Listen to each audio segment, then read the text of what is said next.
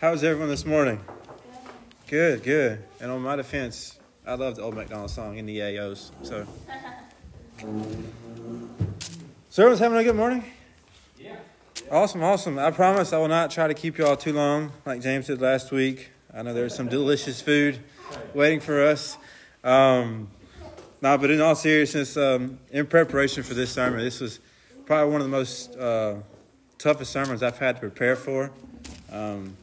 This set of scripture is, in the Hebrew language, is quite interesting. So this morning, when we get started, do something a little different. Let's stand for the reading of God's Word this morning. We'll be a little different this morning. We'll be in Malachi chapter 2, verses 10 through 16. And it says, "Have we not all one Father? Has not one God created us? Why then are we faithless to one another, profaning the covenant of our fathers?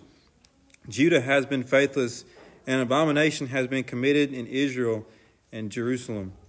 For Judah has profaned the sanctuary of the Lord, which he loves, and has married the daughter of foreign gods. May the Lord cut off from the tents of Jacob any descendant of the man who does this, who brings an offering to the Lord of hosts. And the second thing you do, you cover the Lord's altar with tears, with weeping and groaning, because he no longer regards the offering or accepts it with favor from your hand. But you say, why does he not? Because the Lord was witness between you and your wife of your youth, to whom you have been faithless, though she is your companion and your wife by covenant. Did he not make them one with portion of the Spirit in their union? And what was the one God seeking? Godly offspring. So guard yourselves in the Spirit, and let none of you be faithless to the wife of your youth. For the man who does not love his wife, but divorces her, says the Lord, the God of Israel, covers his garment with violence, says the Lord of hosts. So guard yourselves in the Spirit, and do not be faithless." Let's pray. God, we just want to thank you for this day and all that you've done for us.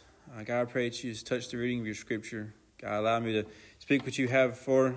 God, I pray that you just continue to be here. We love and we thank each and every pray. Amen. You can be seated. So, Malachi, verse 10, he starts off and he says, "Have we not all one Father, and has not one God created us?" We all have one Father. We all have one God. That's the God above. God of the Israel's father Abraham. Isaiah 64:8, it says, "But now, O Lord, you are our Father, we are the clay, and you are our potter. We are all the work of your hand." See, all of us are God's work. God is our Father. God is our Creator. God is with us always, constantly. And see, what the Israelites were doing is they were marrying spouses of foreign gods. And instead of keeping the commandment or the covenant of God our Father, they were keeping the commandments of the pagan gods. And they were worshiping those pagan gods and bringing those pagan gods into God's temple. And worship them in God's temple that was made just for him. And it says several times that they were profaning the covenant of our fathers. And it says it twice in just these 3 verses.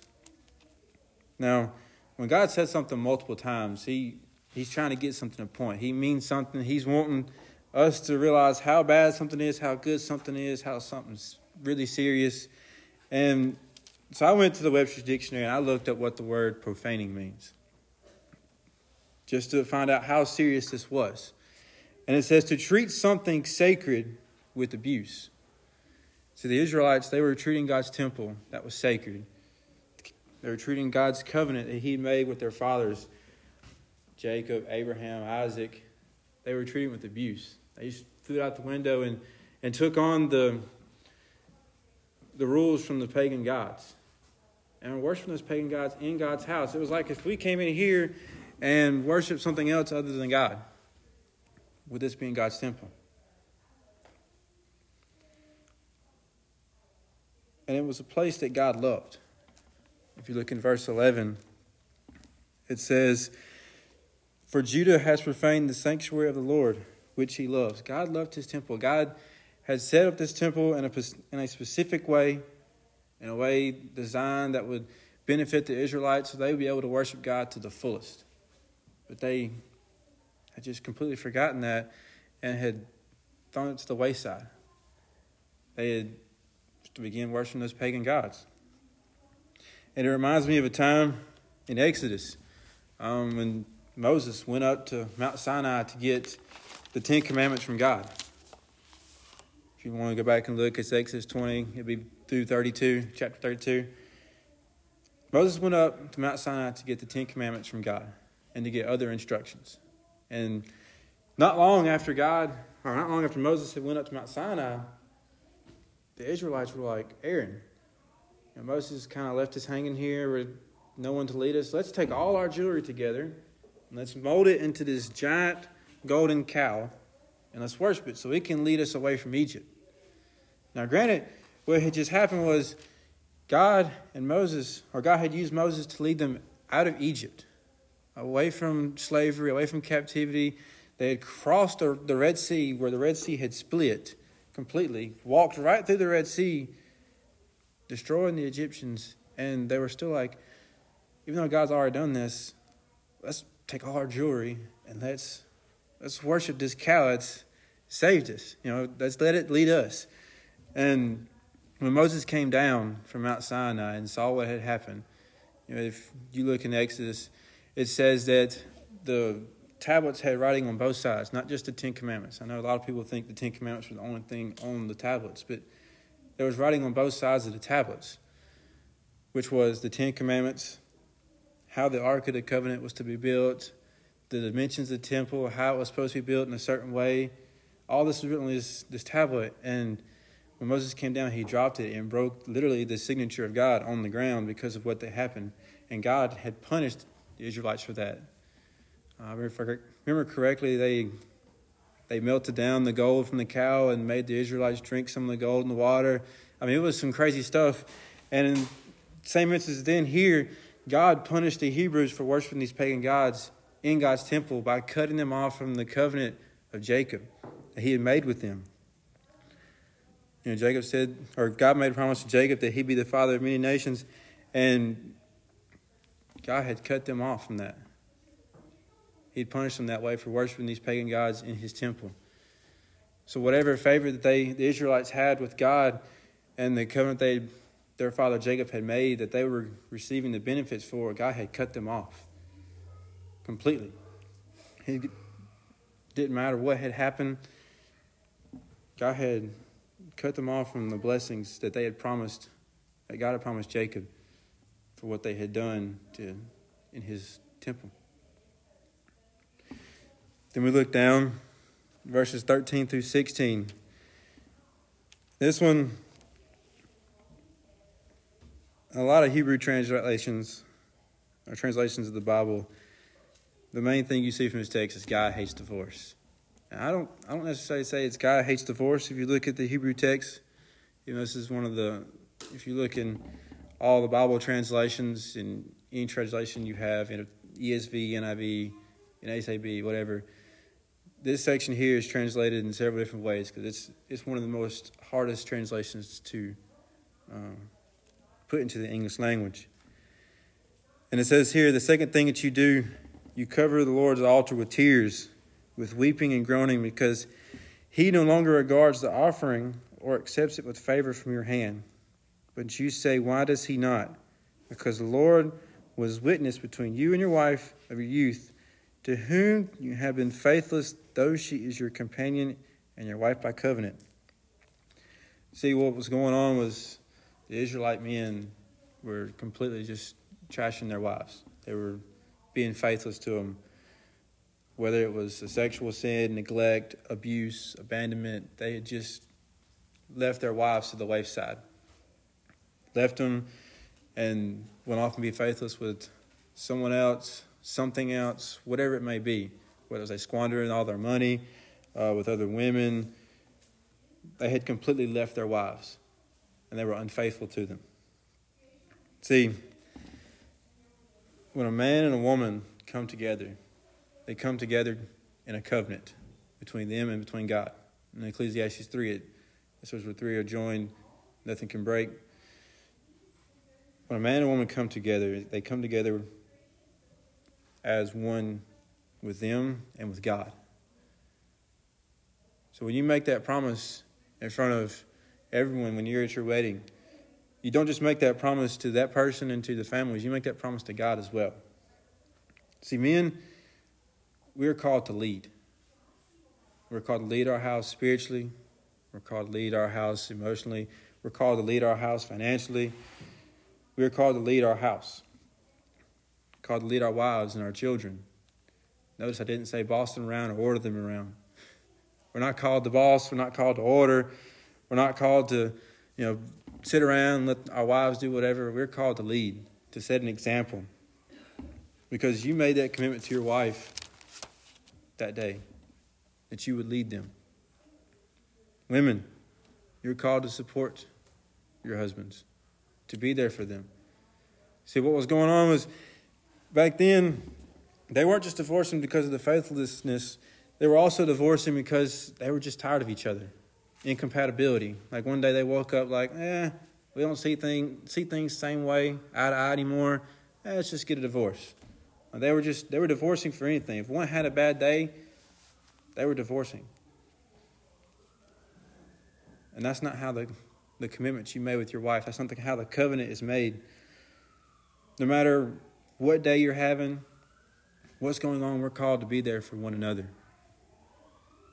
When the man is having a bad day, wives, we're called to help pick up our men emotionally. Men, if our wives have had a bad day, we're there to help our wives and to help them up, to support them, whatever is going on. Just because one person has a bad day, just because we don't see the same things eye to eye anymore, doesn't mean we just call it quits. It means we fight and we work together. That's what it means to have a marriage. And see, what's even crazier is He's looking for one thing in the marriage as well. He's looking for godly offspring. See, most of us here, we do have children, and our children are watching us.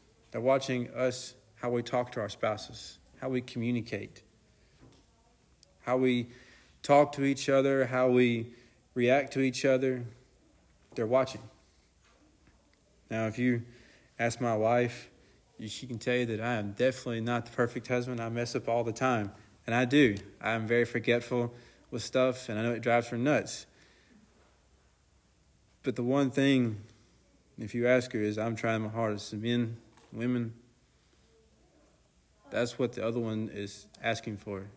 It's for us to try our hardest and our best to give everything that we have in our marriage. And see, in verse 16, this was something that really stuck out to me. It says, "For the man who does not love his wife but divorces her, says the Lord, the God of Israel, covers his garment with violence, says the Lord of hosts. So guard yourselves in spirit and do not be faithless." The statement where it says that he'll cover his garments with violence, in the Hebrew text, it's not literally meaning violence, like fighting somebody. It's meaning that it's putting shame. It's staining your character. When someone gets a divorce, that's usually the one thing that you hear. Is when you're introducing someone, you'll say, "Oh, that person was divorced at such and such," or whatever. It's constantly getting brought back up.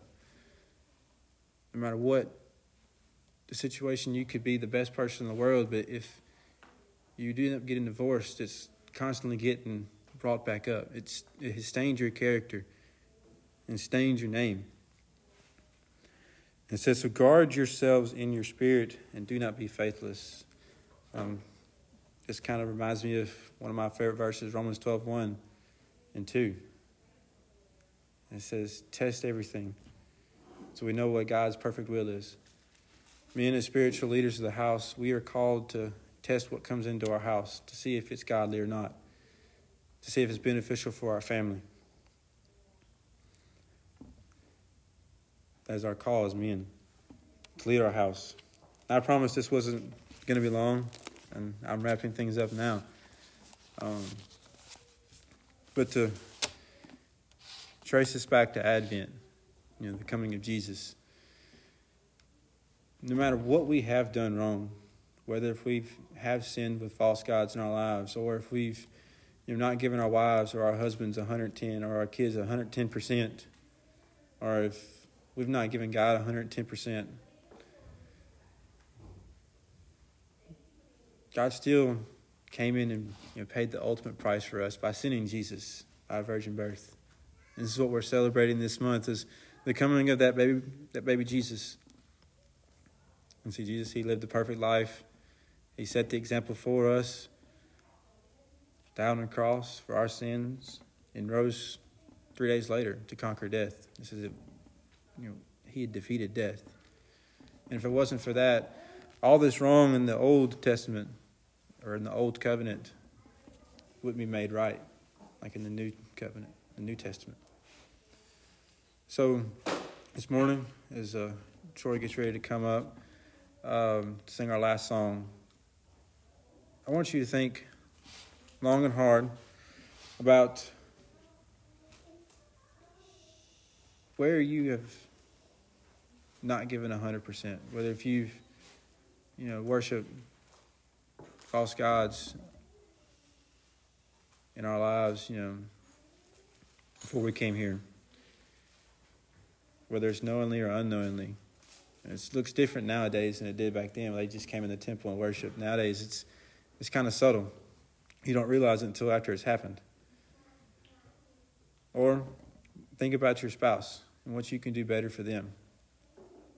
Or your kids, how you can lead them better. So as I pray and Troy comes, just think about that. God, we love and we thank you. We thank you for all that you've done for us. God, we thank you for being who you are, a gracious and loving God who's always there for us. God, we ask that you touch each and every heart in here, every heart that's on the live stream.